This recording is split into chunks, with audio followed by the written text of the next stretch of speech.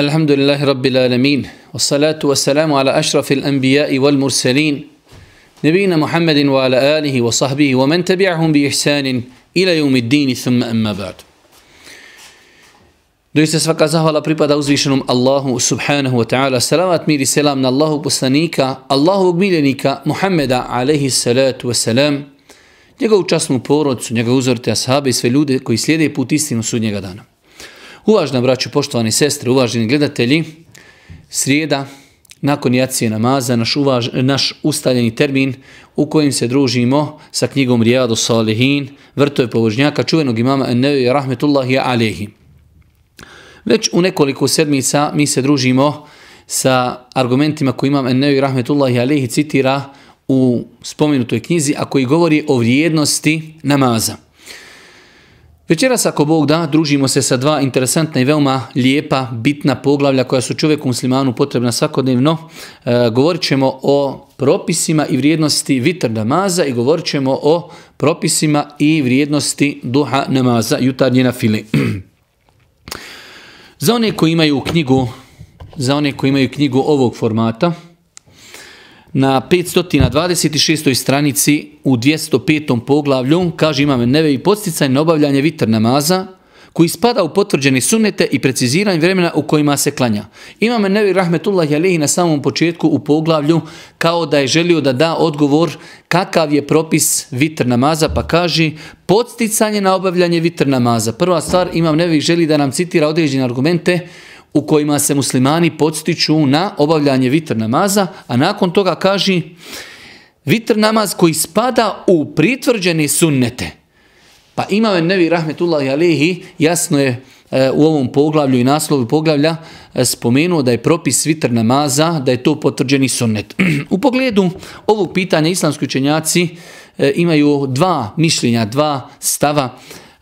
Da li je čovjeku muslimanu klanjanje vitr namaza stroga obaveza ili je to nešto na nekom stepenu nižim, a to je da je to potvrđeni sunnet. Da su to znači nafile, ali na nekom velikom stepenu pohvalnosti, ali ne do te mjere da je to došlo do tog stepena čovjek ako bi ostavio vitr namaz da je griješan. Velika većina islamskih učenjaka smatrala je da je vitr namaz koji se klanja nakon jacije, da je potvrđeni sunnet, što znači da čovjek, inšallah bizna, trebao bi da se potrudi mnogo da klanja vitr namaz, ali ako bi ga iz određenih razloga izostavio, inšallah nije griješan. Bilo je učenjaka, od kojih je Ebu Hanife, rahmetullahi alejhi, smatrao je da je klanjanje vitr namaza vađib.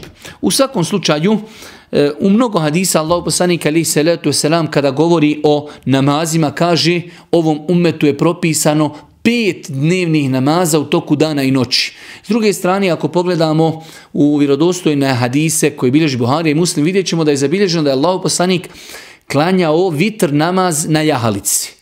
Pa nam to ukazuje da vitr namaz nije na stepenu farza niti vađiba, ali isto tako mnogi drugi argumenti ukazuju da je vitr namaz na jednom visokom stepenu pohvalnosti. Vitr namaz je na jednom visokom stepenu pohvalnosti, ali je poteško je kazati da je to na stepenu vađiba ili na stepenu, hajde kažemo, farza. Čovjek, vjernik musliman, trebao bi se maksimalno truditi da dosta pažnje posveti ovom namazu, vitr namazu, ali ako bi u datom momentu taj namaz i izostavio, inšal, duboko se nadamo da nije griješan.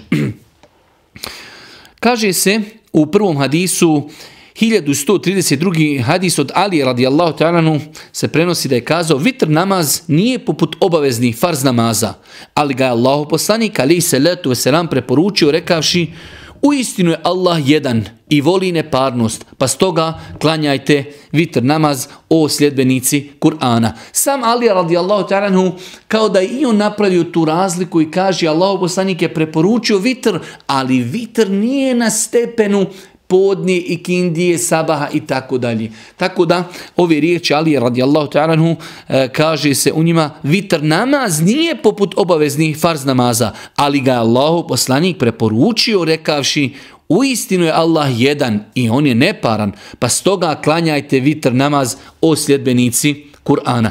Pa znači Imam Nevi rahmetullahi alihi citirao je izjavu imama, odnosno Ali radijallahu ta'ala anhu, a s druge strane Ali radijallahu ta'ala anhu se pozvao na hadis Božijeg poslanika alihi salatu wasalam, u kojem Allahu poslanik alihi salatu wasalam preporučuje da se vitr namaz klanja.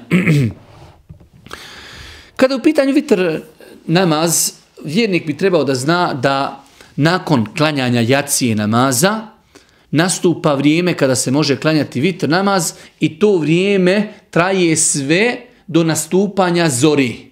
Ne do učenja ezana, pošto u velikom broju slučajeva, pogotovo u našim podnebljima, ezan se ne uči na početku namaskog vremena sabaha, već se uči malo poslije. Pa je znači veoma bitno zapamtiti da vitr namaz se može klanjati od klanjanja jacije pa sve do nastupanja zori, odnosno početka nastupanja sabahskog vremena, odnosno sabah namaza. Jedno pitanje koje je lijepo znati, a to je, mi svi znamo da čovjek kada je musafir, dozvoljeno je da spoji namaze.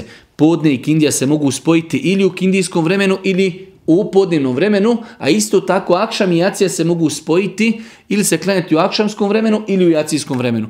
Pa ako spojimo akšam i jaciju u akšamskom vremenu, da li nakon što smo klanjali akšam i jaciju spojeno možemo odmah klanjati i vitr ili moramo čekati da nastupi jacijsko vrijeme? Tačno je, ispravno inša Allah, da čovjek koji je musafir i spojio je akšam i jaciju zajedno u akšamskom vremenu, da on može spojiti sa njima i vitre. Zašto? Zato što ako nam je uzvišeni Allah, gospodar zemlje i nebesa, dozvolio da farz namaz pomjerimo i da ga klanjamo, znači zajedno sa drugim farzom, onda je mnogo prioritetnije i, hajde da kažemo, logičnije da je dozvoljeno pomjeriti i vitr namaz, znači klanjati ga zajedno sa akšamom, akšam pa jacija, nakon toga vitr i nakon toga čovjek može ili ići svojim poslom ili eventualno leći da spava. Pa znači, vraćamo se, kada je u pitanju vrijeme vitr namaza, može se klanjati od klanjanja jacije pa sve do nastupanja sabaha. To je znači period u kojem se može klanjati vitr namaz. Vidjet ćemo poslije iz vjerodostojnih argumenata da je najbolje klanjati pred sabah. Rekli smo, ako bi čovjek spajao akšam i jaciju u akšamskom vremenu, da inšala može zajedno sa njima spojiti i vitr namaz. Kaže se u hadisu 1133. hadisu od Aisha radijallahu ta'ala, supruga Božijeg poslanika, kaže: Allahu poslanik alejhi salatu vesselam klanjao je vitr namaz u svako doba noći, i na početku, i u sredini, i na kraju noći. A neposredno prije smrti klanjao ga je pred samu zoru. Aisha radijallahu ta'ala, supruga Božijeg poslanika, kaže: Allahov poslanik imao je različite običaje. Pa nekada je klanjao vitr namaz na početku noći. Klanja jaciju, klanja vitr pa legne spavati. Nekada je klanjao u sredini noći, a kaže nekada je klanjao i pred sabah, ali pred kraj svoga života većinska praksa Božijeg poslanika alejhi salatu vesselam u pogledu vitr namaza je bila da je klanjao vitr namaz prije sabaha. Vjerodostojni argumenti potvrđuju da je to najbolje vrijeme. Allahov poslanik alejhi salatu vesselam kaže: doista uzvišeni Allah, vaš gospodar, svake večeri se spušta na dunjalučko nebo i govori: ima li neko da nešto traži, ima li neko da moli za oprost pa da mu oprostim. Pa je znači to najbolje vrijeme u kojem čovjek može da klanja vitr namaz za one, vidjet ćemo poslije iz vjerodostojnih hadisa, koji znaju da mogu ustati. Ako je čovjek umoran ili ima problema sa ustajanjem na noćni namaz, onda je bolje da klanja odmah vitr kada krene spavati i inšallah bizna on je time ispunio ono što se od njega očekuje. Znači iz ovog hadisa, 1133. hadisa od Aisha radijallahu ta'ala, vidimo, hadis bilježi inače Buharija i Muslim, da se vitr namaz može klanjati od akšama, od jacije pa sve do nastupanja zori. I poslanik je nekada klanjao odmah poslije jacije, nekada je znači malo odspavao pa bi ustajao, klanjao bi, a nekada bi klanjao pred sami sabah namaz. Svakako, definitivno najbolje vrijeme za one koji mogu ustati jeste vrijeme prije znači sabaha, jer je to vrijeme u kojem se uzvišeni Allah, gospodar zemlje i nebesa, spušta na ovo dunjalučko nebo. Vjernik čovjek bi trebao da koristi te privilegije, te prilike. Vrijeme kada uzvišeni Allah silazi na dunjalučko nebo, spušta se, da čovjek iskoristi, da u tom vremenu bude od onih koji moli Allaha dželešanu za oprost grijeha. U 1134. hadisu od Ibn Omera radijallahu ta'ala se prenosi da je Allahov poslanik alejhi salatu vesselam rekao neka vaš zadnji namaz koji ćete klanjati u noći bude vitr namaz. Neka vaš zadnji namaz koji klanjate u toku noći budu vitre. Pa je znači sama riječ vitr znači neparno, pa čovjek znači tim svojim vitrama kao da, hajde da kažemo u jednu ruku, završio je svoje dnevni nafile. Ovaj hadis je jasan da je preporučeno i lijepo da čovjek ako već želi neku nafilu da klanja u toku noći, onda treba da klanja nafilu. Na kraju nafile će klanjati jedan rekiat koji će biti kao vitr i završetak njegovih dnevnih nafila. Pa je znači propisano i lijepo, pohvalno je da čovjek koji nakon jacije želi da klanja određene nafile, dobrovoljni namaz, onda treba da klanja 2 po 2, 2 po 2. Nakon toga kada, hajde da kažem, osjeti da više ne može, klanja će samo još jedan rekiat i to su te vitre, vitr namaz kojim će on završiti svoju dnevnu nafilu. Radići po ovom hadisu kojim Allah poslanik alejhi salatu vesselam kaže iđ'alu ahira salatikum bil lejli vitra, neka vaš zadnji namaz koji ćete klanjati u noći bude vitr namaz. Nakon toga u 1136. hadisu da Iša radijallahu ta'ala stoji da je Allah poslanik alejhi salatu vesselam klanjao noćni namaz, a ona bi ležala ispružena ispred njega. Kada bi mu ostao još samo vitr namaz, probudio bi je, pa bi ga i ona klanjala. Hadis bilježi Imam Muslim. U ovom hadisu Iša radijallahu ta'ala prenosi dio poročne atmosfere Božijeg poslanika sa njegovim suprugama, pa kaže Iša da bi ona ležala, kuća Božijeg poslanika i sobe njegovih supruga su bile izuzetno male, čak u nekim hadisima stoji Aisha kaže kada bi klanjao Božji poslanik, ja bi ležala ispred njega, nema gdje drugo ležati. Pa on kada bi išao na seždu, kaže dodirnuo bi me, ja bi pokupila svoje noge, on bi činio seždu, kada bi on ustao da klanja ponovo, ona bi opet pružila noge. Znači sobe supruga žena Božjeg poslanika su bile izuzetno malehne i to iz toga vidimo koliko je oskudno živio Allahov poslanik. Po ovom hadisu stoji, kaže Aisha bi ležala, Božji poslanik bi klanjao, pa kada bi završio on svoj dio noćnog namaza i ostale su samo još vitre pred sami sabah, tada bi on i probudio svoju suprugu Aishu da i ona klanja noćni namaz, odnosno da klanja vitre.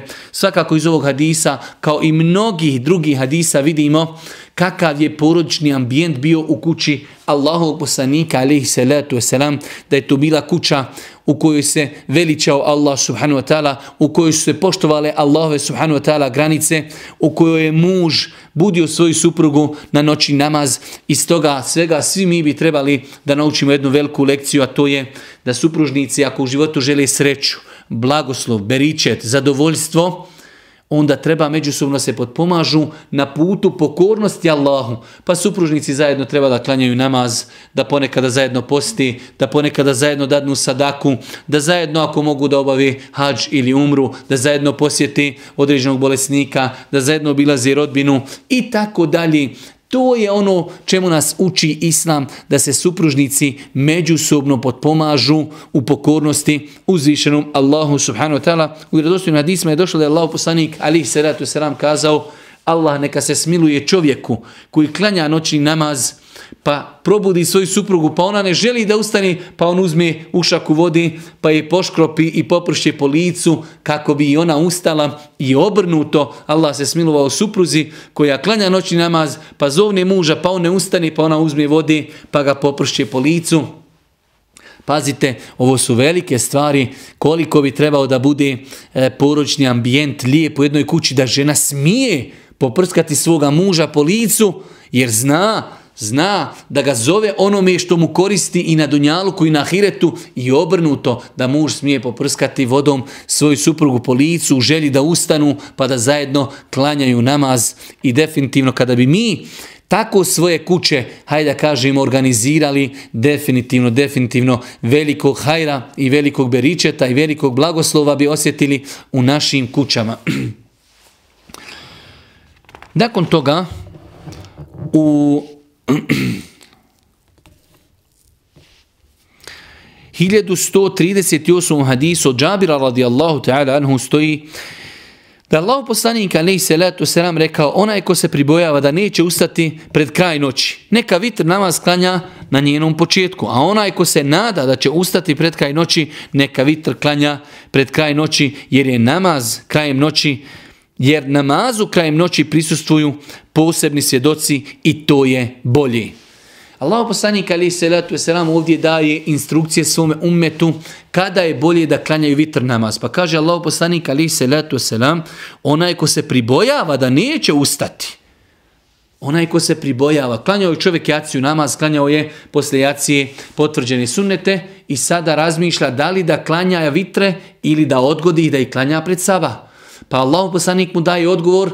Znači imamo ljudi koji su se u toku dana umorili ili imate ljudi koji jednostavno, pogotovo ljetni period, kratka je noć, jednostavno teško je ustati na noćni namaz. Pa kaže Allah poslanik alejhi salatu vesselam: oni ljudi koji se pribojavaju neće moći ustati, onda ne klanjaju vitr namaz prije nego što legnu spavati.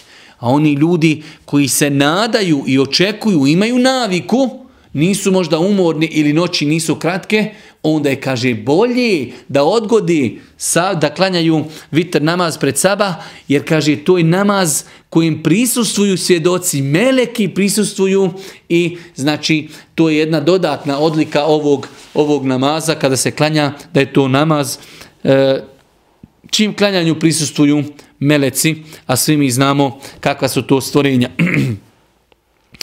Kada su u pitanju vitre, lijepo je da čovjek zna da ako pogledam praksu Allahov poslanika alejhi salatu vesselam i njegov život, mnogo je argumenata koji su preneseni o samom vitr namazu, pa ćemo vidjeti da u vjerodostojnim hadisima Allahov poslanik je dopustio i spomenuo da se vitre mogu klanjati samo jedan rekiat. Znači, primjer radi, čovjek klanja 2 rekiata i kaže ne mogu više, sad idem još samo da klanjam 1 rekiat vitr namaza i leću spavati. Pa se vitre mogu klanjati 1 rekiat. Vitr namaz se može klanjati 3 rekiata. Bitno je, znači, samo da bude i neparno. 1 rekiat, 3 rekiata, 5 rekiata, 7 rekiata, 9 rekiata, može i 11, svakako može i više, ali Božji poslanik alejhi salatu vesselam nije običavao klanjati više od 11 rekiata. Tako da čovjek, vjernik, trebao bi da zna da u islamu, kada je u pitanju vitr namaz, postoji određena širina. Primjera radi, podni namaz se klanja 4 rekiata farza i ne može se ni dodati ni oduzeti. Dok kada u pitanju vitr namaz, tu postoji jedna velika širina, pa čovjek će klanjati shodno svojoj mogućnosti, svome imanskom stanju, shodno umoru, shodno raspoloženju i tako dalje. Može klanjati 1 rekiat, može klanjati 3 rekiata, može klanjati 5 rekiata, može klanjati 7 rekiata, može klanjati 9, može klanjati 11. Definitivno, najljepši način klanjanja vitara, ako se klanja više od 1 rekiata, jeste 2 po 2. U vjerodostojnom hadisu Allahov poslanik alejhi selam kaže: salatu lejli mesna mesna. Noćni namaz se klanja 2 po 2. Klanjamo 2 rekiata pa predamo selam. Klanjamo 2 rekiata pa predamo selam. Klanjamo 2 rekiata pa predamo selam. Nakon toga, kada više ne možemo klanjati, onda još ustanemo, klanjamo 1 rekiat i na taj način smo mi završili svoj dnevni, hajde da kažemo, svoje dnevne namaze i nakon toga idemo na spavanje. Isto tako, lijepo je znati kada u pitanju vitr namaz, ako bi se desilo da čovjek odgodi vitre za pred sabah. Čovjek prije što krene spavati, osjeti se da inšala bizna mogao bi ustati i pripremi da li mobitel, da li sat ili na bilo koji drugi način i jednostavno desi se, nije ustao, prespavao je. Šta će čovjek tada uraditi?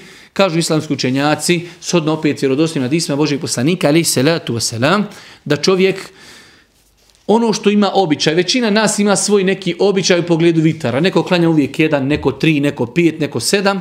Kažu islamski učenjaci, shodno onome što je naš običaj, sutra dan od sabaha, od izlaska sunca pa do podne klanjat ćemo toliko rekiata i na to pridodati 1 rekiat. Pa primjera radi, osoba koja često klanja vitr namaz 3 rekiata.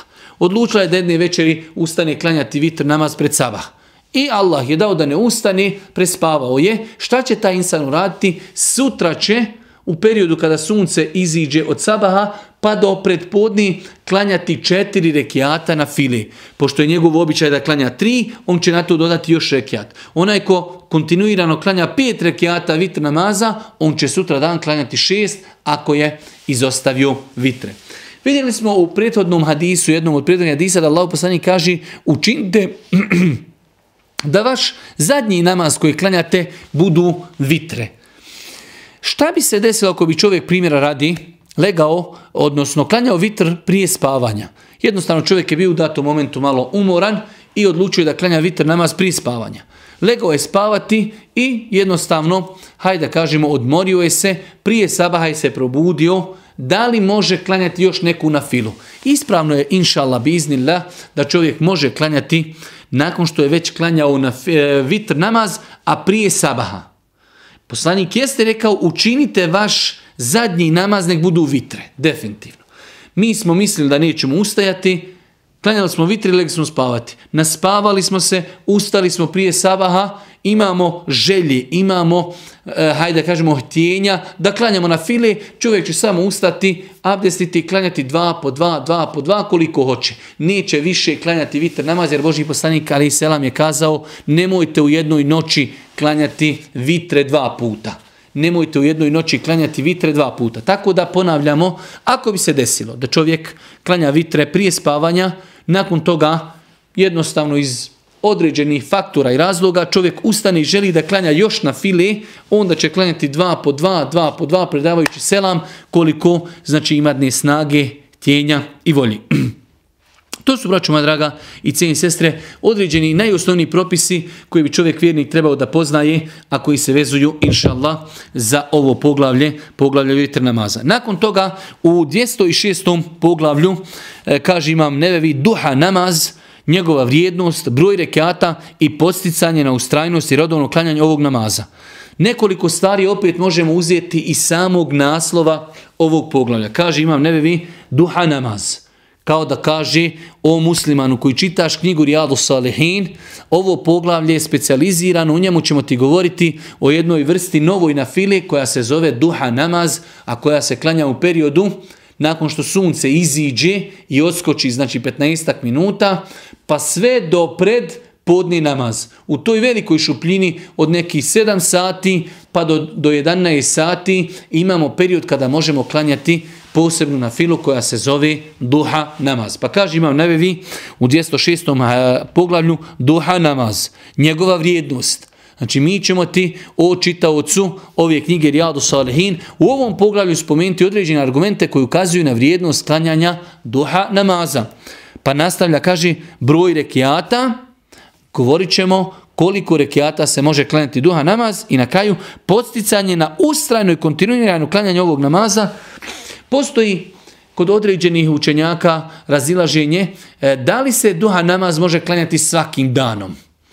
Pa Imam Nevevi ovdje kao da kaže i podsticanje na ustrajno i redovno klanjanje ovog namaza.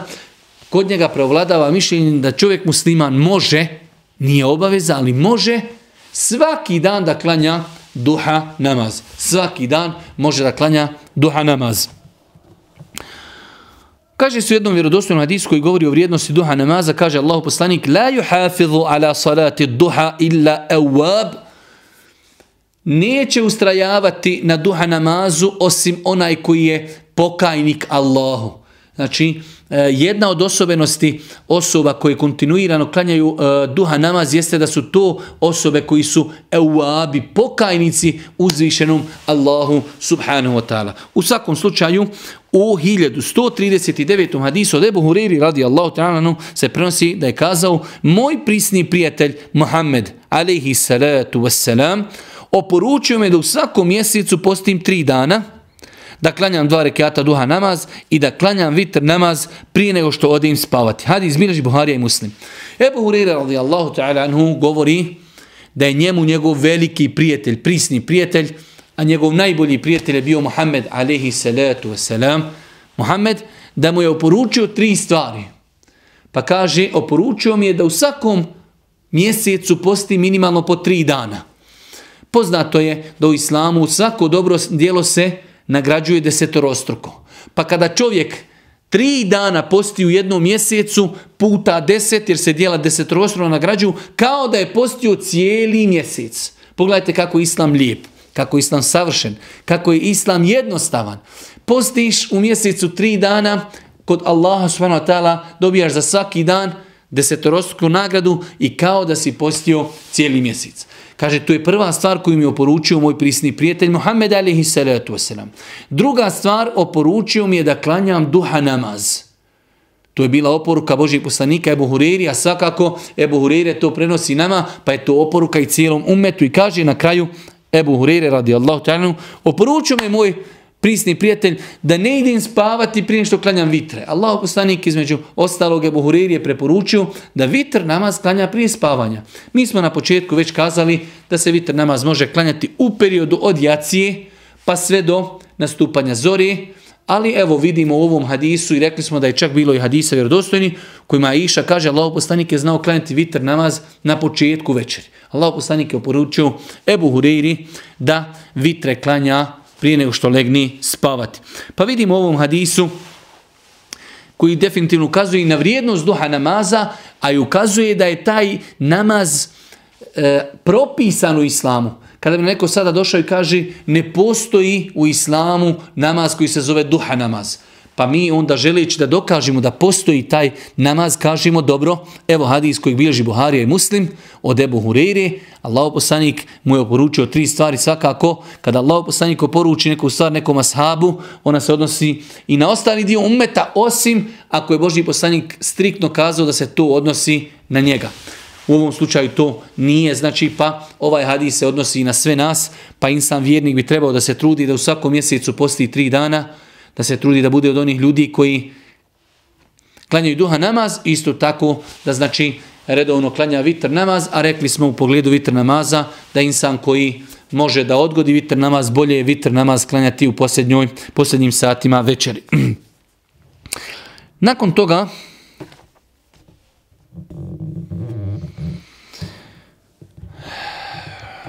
hadis od Ebu Zerra, 1140. hadis. 1140. hadis od Ebu Zerra radijallahu ta'ala se prenosi da je vjerovjesnik sallallahu alejhi ve sellem rekao: u svakom danu u kojem osvanite na svaki zglob i kost svoga tijela treba podijeliti sadaku. Prva konstatacija, kaže Allahov poslanik alejhi salatu vesselam, svaki dan u kojem vi osvanite, za svaki zglob kojeg mi imamo u tijelu i za svaku kost, trebalo bi udjeliti sadaku, kao vid zahvalnosti uzvišenom Allahu što nas je stvorio u najljepšem obliku. Pogledajte kako je ljudsko tijelo, kako je, hajde da kažemo, precizno, kako je lijepo, kako je savršeno. Pa kaže Allahov poslanik, trebalo bi svaki dan, za svaki zglob da udjelite sadaku. Pa nastavlja Allahov poslanik i onda pojašnjavajući svome ummetu da pojam sadake je mnogo širi nego što to mi mislimo. Mi dosta puta mislimo da je sadaka samo da čovjek izdvoji dio imetka i dadne nekom siromahu. U islamu pojam sadake je mnogo širok. Odnosno jednom riječju kazano, svako dobro djelo je u islamu sadaka. Pa čak i zikriti, spominjati Allaha je sadaka, i skloniti granu s puta je sadaka, i pomoći čovjeku u njegovim nekim poslovima je sadaka, skloniti nešto što smeta ljudima sa puta je sadaka. Znači pojam sadake je mnogo širok do te mjere i lijepa riječ da sretneš komšiju i da mu kažeš kako je komšija, jeste li se naspavali, kako su vam djeca, lijepa riječ je sadaka. Pa čak suzdržati se od toga da ljude ne vrijeđaš, i to je u islamu sadaka. Pa je u islamu pitanje i termin sadaki mnogo širok pojam. Pa kaže Allahov poslanik, uistinu je sadaka svaki izgovor tesbiha, riječi subhanallah. Kada god rekneš subhanallah, to se ubraja da si udjelio sadaku. Svaki tahmid, elhamdulillah je sadaka. Pa znači svako subhanallah sadaka. Svako elhamdulillah sadaka. Svaki tahlil la ilaha illallah je sadaka. Svaki tekbir je sadaka. Znači svaki zikr koji kažemo subhanallah, elhamdulillah, la ilaha illallah, Allahu ekber je kao udjeljivanje sadake. Allahov poslanik ide dalje, pa pojam sadake još proširuje, pa kaže Allahov poslanik, alejhi salatu vesselam, sadaka je naređivati da se čini dobro, sadaka je odvraćati od zla. Znači, kada čovjek nekom mi preporuči da nešto uradi lijepo, i to je sadaka. Spriječiti činjenje loših dijela, i to je u islamu sadaka. A sve to zamjenjuje i nadoknađuje klanjanje 2 rekata duha namaza. Hadis bilježi Imam Muslim. Nakon što je Allahov poslanik konstatirao na početku da za svaki zglob treba dati sadaku, za svaku kost treba dati sadaku. Nakon toga je pojasnio da je pojam sadake mnogo širok. Svaki zikr, veličanje Allaha, tekbiranje, znači je sadaka, naređivanje na dobro, odvraćanje od zla je sadaka, ali kaže Allahov poslanik, sve to može zamijeniti 2 rekata duha namaza, pa čovjek ako želi znači da ispuni svoje neke obaveze prema gospodaru, to što nas je stvorio u najljepšem obliku, kada klanja 2 rekata duha namaza, on je sve to, hajde da kažemo, ispunio i završio. Pa nas ovaj hadis definitivno na jedan lijep način postiče da budemo zahvalni Allahu dželešanu na njegovim blagodatima, na njegovim ni'metima. Najbolji način zahvalnosti Allahu jeste da koristimo Allahove blagodati na halal i dozvoljen način. Jedan od tih načina jeste da čovjek u periodu nakon što iziđe sunce pa do predpodni namaz klanja 2 rekata duha namaza i na taj način se on zahvalio i odužio svome gospodaru zbog toga što ga je stvorio u najljepšem obliku. Nakon toga, nakon što nam Imam En-Nevi citirao je nekoliko argumenata koji govori da je duha namaz propisan i da ima svoje vrijednosti u islamu, prelazi Imam En-Nevi, hajde da kažemo, na druge hadise koji nam govori, dobro, evo sada kada smo shvatili mi kao muslimani, čitali smo knjigu, shvatili smo da je u islamu nešto pohvalno i lijepo klanjati duha namaz, a vidjet ćemo da postoji još drugi hadis koji govori o vrijednosti toga. Primjer radi, kaže Allahov poslanik alejhi salatu vesselam, onaj ko klanja sabah namaz u džematu. Pazite dobro, ovo je jedan interesantan i lijep hadis. Ko klanja sabah namaz u džematu, nakon toga ostane u džamiji i ostane na tom svom mjestu, spominje Allaha dok sunce iziđe. Pogotovo u našim krajevima, pošto kod nas se prakticira hanefijski mezheb, znači sabah namaz se klanja pa bukvalno pred izlazak sunca na pola sata. Znači čovjek treba da sjedi do izlaska sunca i da nakon toga sačeka 15 minuta, jer je to period, taj period izlaska sunca je period kada je zabranjeno klanjati na filu. Znači čovjek treba sačekati nekih svega 45 minuta od klanjanja sabah namaza. I klanja, kaže Allahov poslanik alejhi salatu vesselam, nakon toga 2 rekata. Idemo iz početka. Kaže Allahov poslanik, ko klanja sabah namaz, nakon toga ostane na tom mjestu, sjedi i spominje Allaha, zikri, uči Kur'an. Nakon toga, kaže Allahov poslanik, čeka da iziđe sunce, da oskoči i klanja 2 rekata. On će imati, kaže Allahov poslanik, nagradu obavljenog hadža i umre. Nagrada hadža i umre i kaže Allahov poslanik potpuno. Allahu ekber, Allahu ekber. Ne možemo otići na hadž, ne možemo otići na umru, ili smo obavezni, ili nemamo novca, ili zdravstveno nismo, hajde da kažemo, u mogućnosti. Evo nam mogućnosti da zaradimo nagradu. Pazite, ne mora znači da čovjek, neispravno je to razmišljanje, ostane mi jedan dan do izlaska sunca, klanjam 2 rekata i više ne moram ići na hadž. Ne, već imamo nagradu hadža. Obaveza hadža i dalje ostaje, ali imamo nagradu hadža. Osoba koja klanja sabah u džematu, potom ostane, sjedi i uči Kur'an, veliča Allaha. Potom čeka da iziđe sunce, da oskoči 15 minuta od horizonta, klanja 2 rekata, ima nagradu hadža i umre potpuno. Zato kažem, nakon što smo mi shvatili kolika je vrijednost u islamu klanjati duha namaz, dolazimo do toga da postavim pitanje, pa dobro, evo ja bi sutra da klanjam duha namaz, kada da klanjam i koliko da klanjam. Kada je u pitanju vrijeme, rekli smo da čovjek treba da zna, vjernik, da u periodu od izlaska sunca i dok sunce oskoči od horizonta je zabranjeno klanjati na filu namaz, a to je taj neki period od 15 maksimalno 20 minuta. Pa će čovjek vjernik sačekati da sunce iziđe i da oskoči od horizonta 15 minuta i tada nastupa vrijeme kada može klanjati duha namaz, pa sve 15-20 minuta pred podni namaz kada sunce bude u zenitu, zabranjeno je klanjati na filu. Pa je vrijeme duha namaza ovako kako smo spomenuli. Koliko se može klanjati duha namaz? Može se minimalno klanjati 2 rekiata. Rekli smo vitr namaz se može klanjati minimalno 1, duha namaz se može klanjati minimalno 2 rekiata. Može se klanjati 4, 6, 8. 8 je najviše što je zabilježeno od Božijeg poslanika, ali nije zabranjeno i više klanjati. Kada bi čovjek bio raspoložen, otišao je primjera radi u Medinu ili otišao u Meku i došao je u 7 ili 8 sati, došao je u džamiju Božijeg poslanika, učio je Kur'an i jednostavno osjetio je želju, htjenje, volju da klanja na filu. Pa je klanjao 2 rekiata, mogu još. Pa je klanjao 2 rekiata, mogu još. Može klanjati 20 rekiata. Ono što je najviše zabilježeno od Božijeg poslanika jeste da je klanjao 8 rekiata, ali to nije ograničenje, već je najviše što je zabilježeno. Čovjek ako bi osjetio, hajde da kažemo rahatluk, ako bi osjetio volju, htjenje, želju, da klanja i više od 8 rekiata, inšala biznila, nema u tome ništa loše.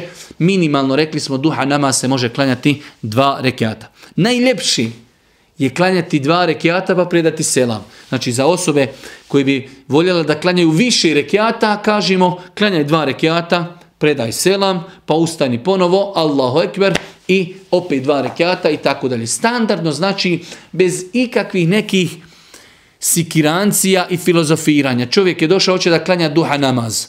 Na vaktiji piše sunce izlazi u 7:20, u 8 sati dođi, odi abdesti, stani na pastekiju, Allahu ekber.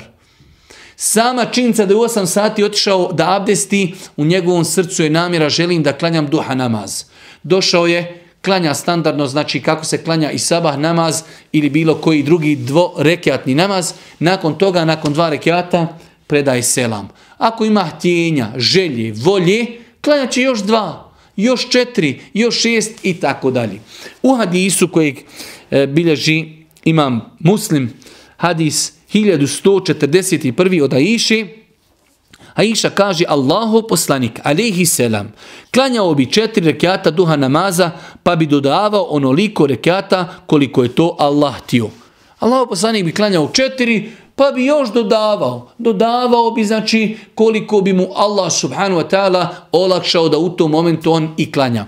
Pa smo kazali, znači, da broj duha namaza, kada je u pitanju najveći broj, nije definisan, a najmanji broj je definisan da ne može biti manji od 2 rekiata.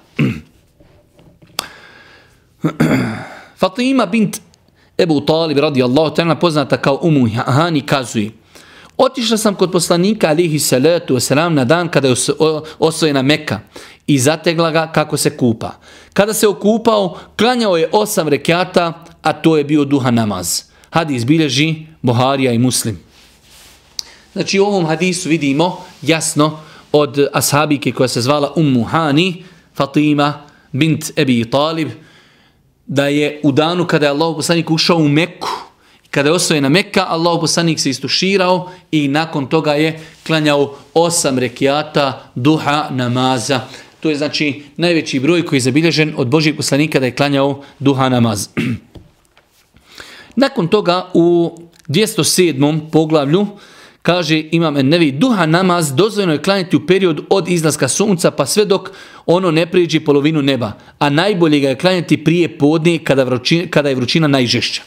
Imam En-Nevi sada u ovom poglavlju želi da nam pojasni kroz vjerodostojne hadise kada se može klanjati duha namaz i kada je najbolje klanjati. Kao što smo za vitr namaz kazali da se može klanjati od jacije pa sve do pojave zori, a da je najbolje klanjati pred zoru. Tako i duha namaz ima svoje vrijeme, a ima i kada je najbolje vrijeme. Pa se duha namaz može klanjati, rekli smo, od izlaska sunca kada sunce oskoči iznad horizonta, znači neki 20 minuta od izlaska sunca, 15 ili 20 minuta, pa sve 15-20 minuta do predpodni namaz. Ali ga je najljepši i najbolji i najsevapnije klanjati pred završetak njegovog vremena.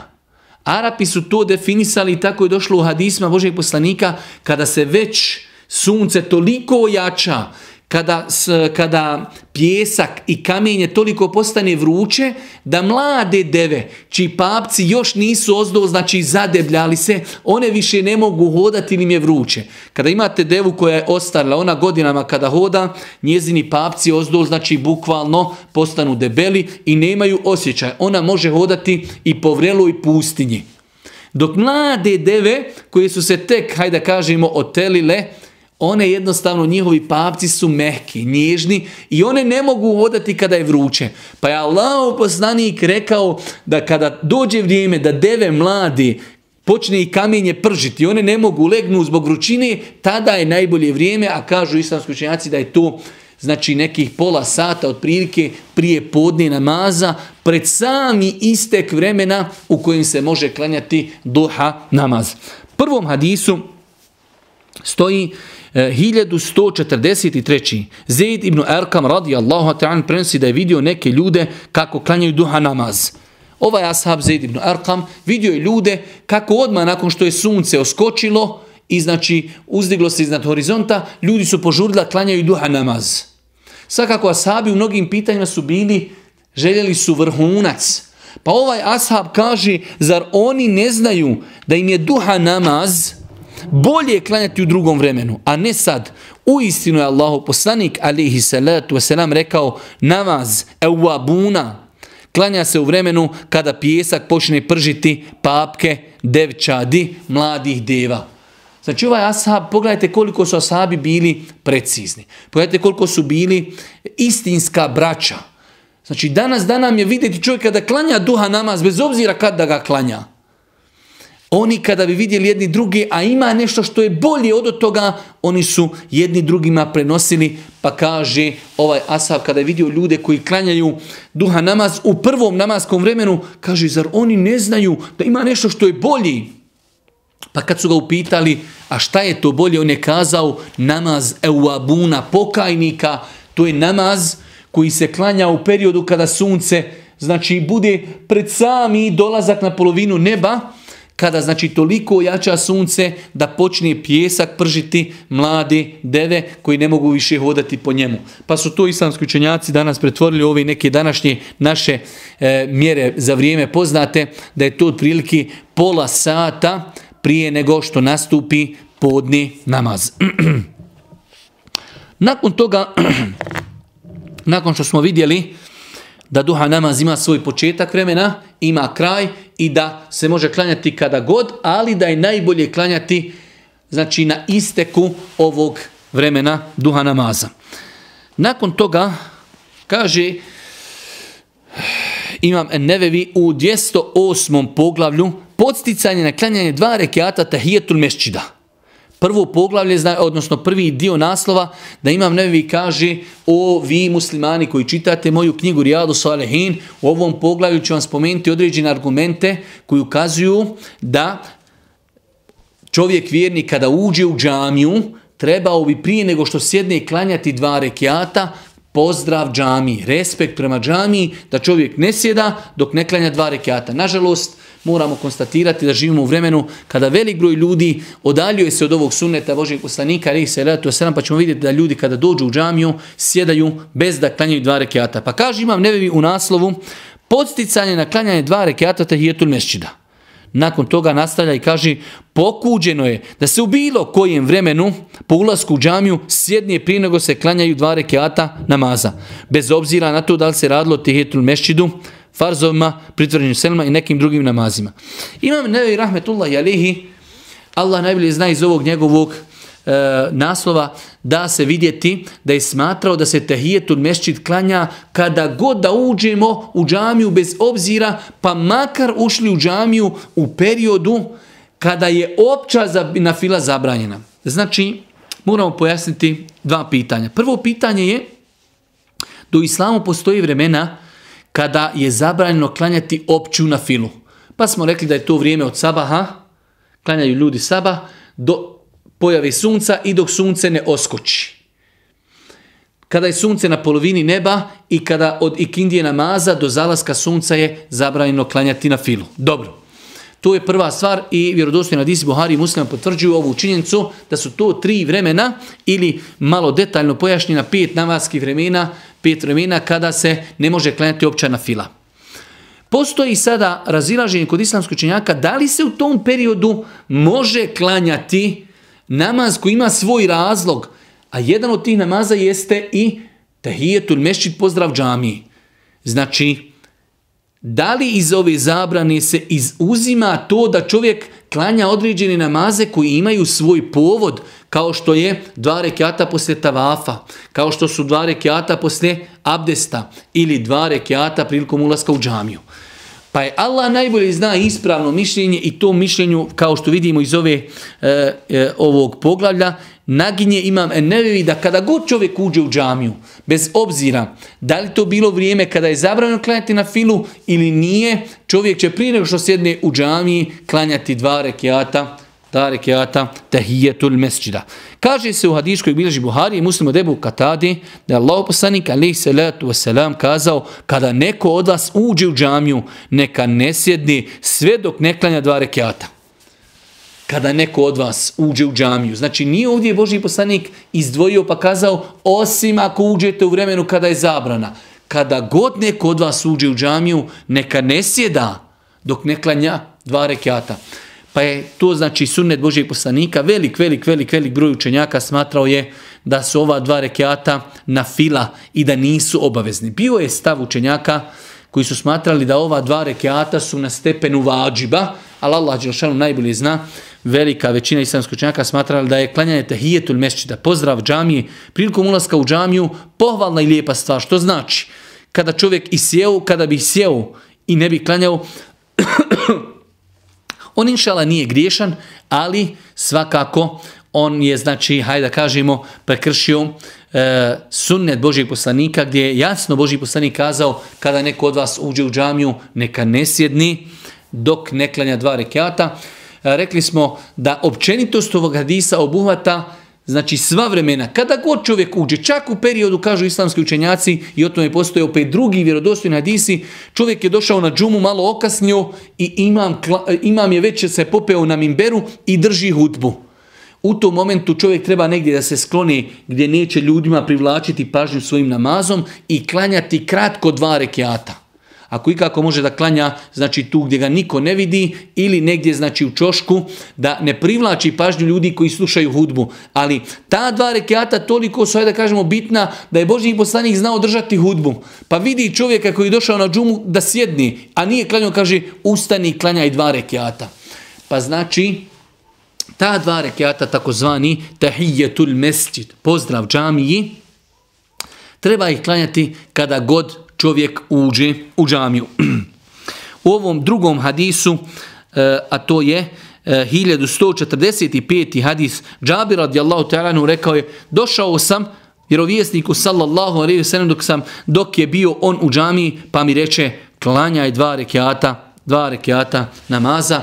Znači ovdje kao da vidimo čak u jednoj naredbenoj formi da Allahov poslanik kaže ovom ashabu klanjaj 2 rekata namaza tahijetul mesdžida prije nego što sjedneš svakako. Tako da čovjek vjernik bi trebao da sebi uzme za praksu da kada god uđe u džamiju da klanja 2 rekata, pa čak i u verziji da ne daj Bože okasni na džumu, zatekne imama kako drži hudbu, svakako pazit će na 2 stvari, sklonit će se negdje gdje ne ometa pogled ljudi, znači i s druge strane, kao što je došlo u vjerodostojnim hadisima, da je Božji poslanik rekao ashabu klanjaj 2 rekata kratko. Znači nemoj dužiti, nešto najkraće što čovjek može da klanja.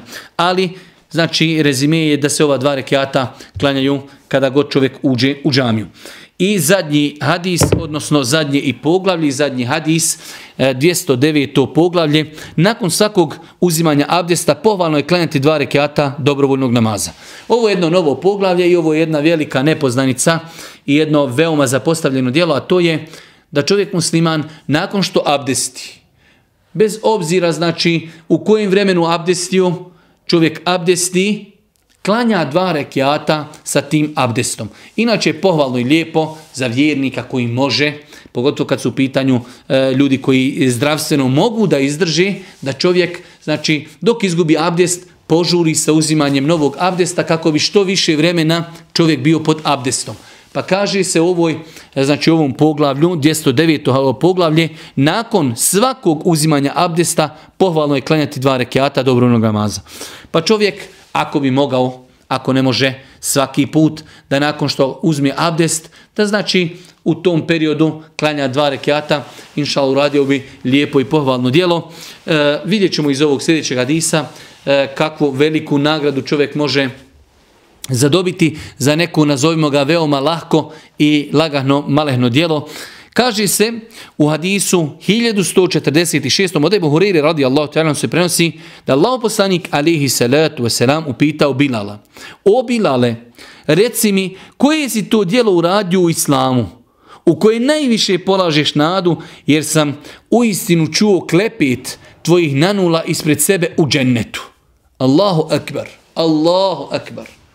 Allahov poslanik u jednu ruku se čudi, pita svog vjernog ashaba muezina Bilala, kaže: Bilale, vjerujem da mnogo djela radiš, ali koje djelo ti radiš u koje najviše polažeš nadu da ćeš zbog njega biti nagrađen?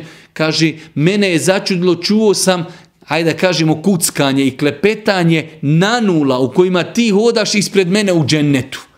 Allahu ekber, Allahu poslanik alejhi salatu vesselam u ovom hadisu potvrđuje da je Bilal radijallahu ta'ala džennetlija i kaže: čuo sam kuckanje tvojih nanula ispred mene u džennetu. Šta je to? Koje je to djelo na koje ti najviše nadu polažiš? Pa kaže Bilal radijallahu ta'ala anhu: djelo u koje najviše polažim nadi jeste to što nikada nisam uzeo abdest, bez obzira u kojem dijelu dana i noći, a da s tim abdestom nisam klanjao ono što mi je bilo određeno da klanjam. Hadis bilježi Buharija i Muslim. Znači vidimo da ovdje imam nevi spomenuo ovaj hadis od Bilala, kada ga je Božji poslanik upitao koje je to djelo na koje najviše polažeš nadi, zbog čega sam to ja čuo da si ti ušao u džennet, zbog čega si ti zaslužio taj džennet. Pa kaže Bilal radijallahu ta'ala anhu: jedno od dijela na koje najviše nade polažim jeste da kada god bi ja abdestio, otišao bi da klanjam nešto na fili. Nekada to bila 2 rekjata, nekada 4 rekjata, pa je zbog toga imam i Nevevi ispomenuo u ovom poglavlju da je pohvalno i lijepo nakon što čovjek uzme abdest, da odmah nakon tog abdesta klanja 2 rekjata. Uvažene braćo i poštovane sestre, mi smo večeras obradili, hajde da kažemo skoro pa 4 zasebne cjeline. Obradili smo poglavlje vitr namaza, obradili smo poglavlje duha namaza, govorili smo o tehijetul mesčidu i na kraju govorili smo o vrijednosti klanjanju 2 rekjata nakon uzetog abdesta. Molim uzvišnog Allah subhanahu wa ta'ala da nas poduči propisima njegove vjeri. Molim ga subhanahu wa ta'ala da nam bude milostiv na sudnjem danu i da nas učini od onih ljudi koji će živjeti po sunnetu Božjeg poslanika alejhi salatu vesselam. Subhaneke Allahumma wa bihamdike, ashhadu an la ilaha illa anta, astaghfiruke wa atubu ilejk.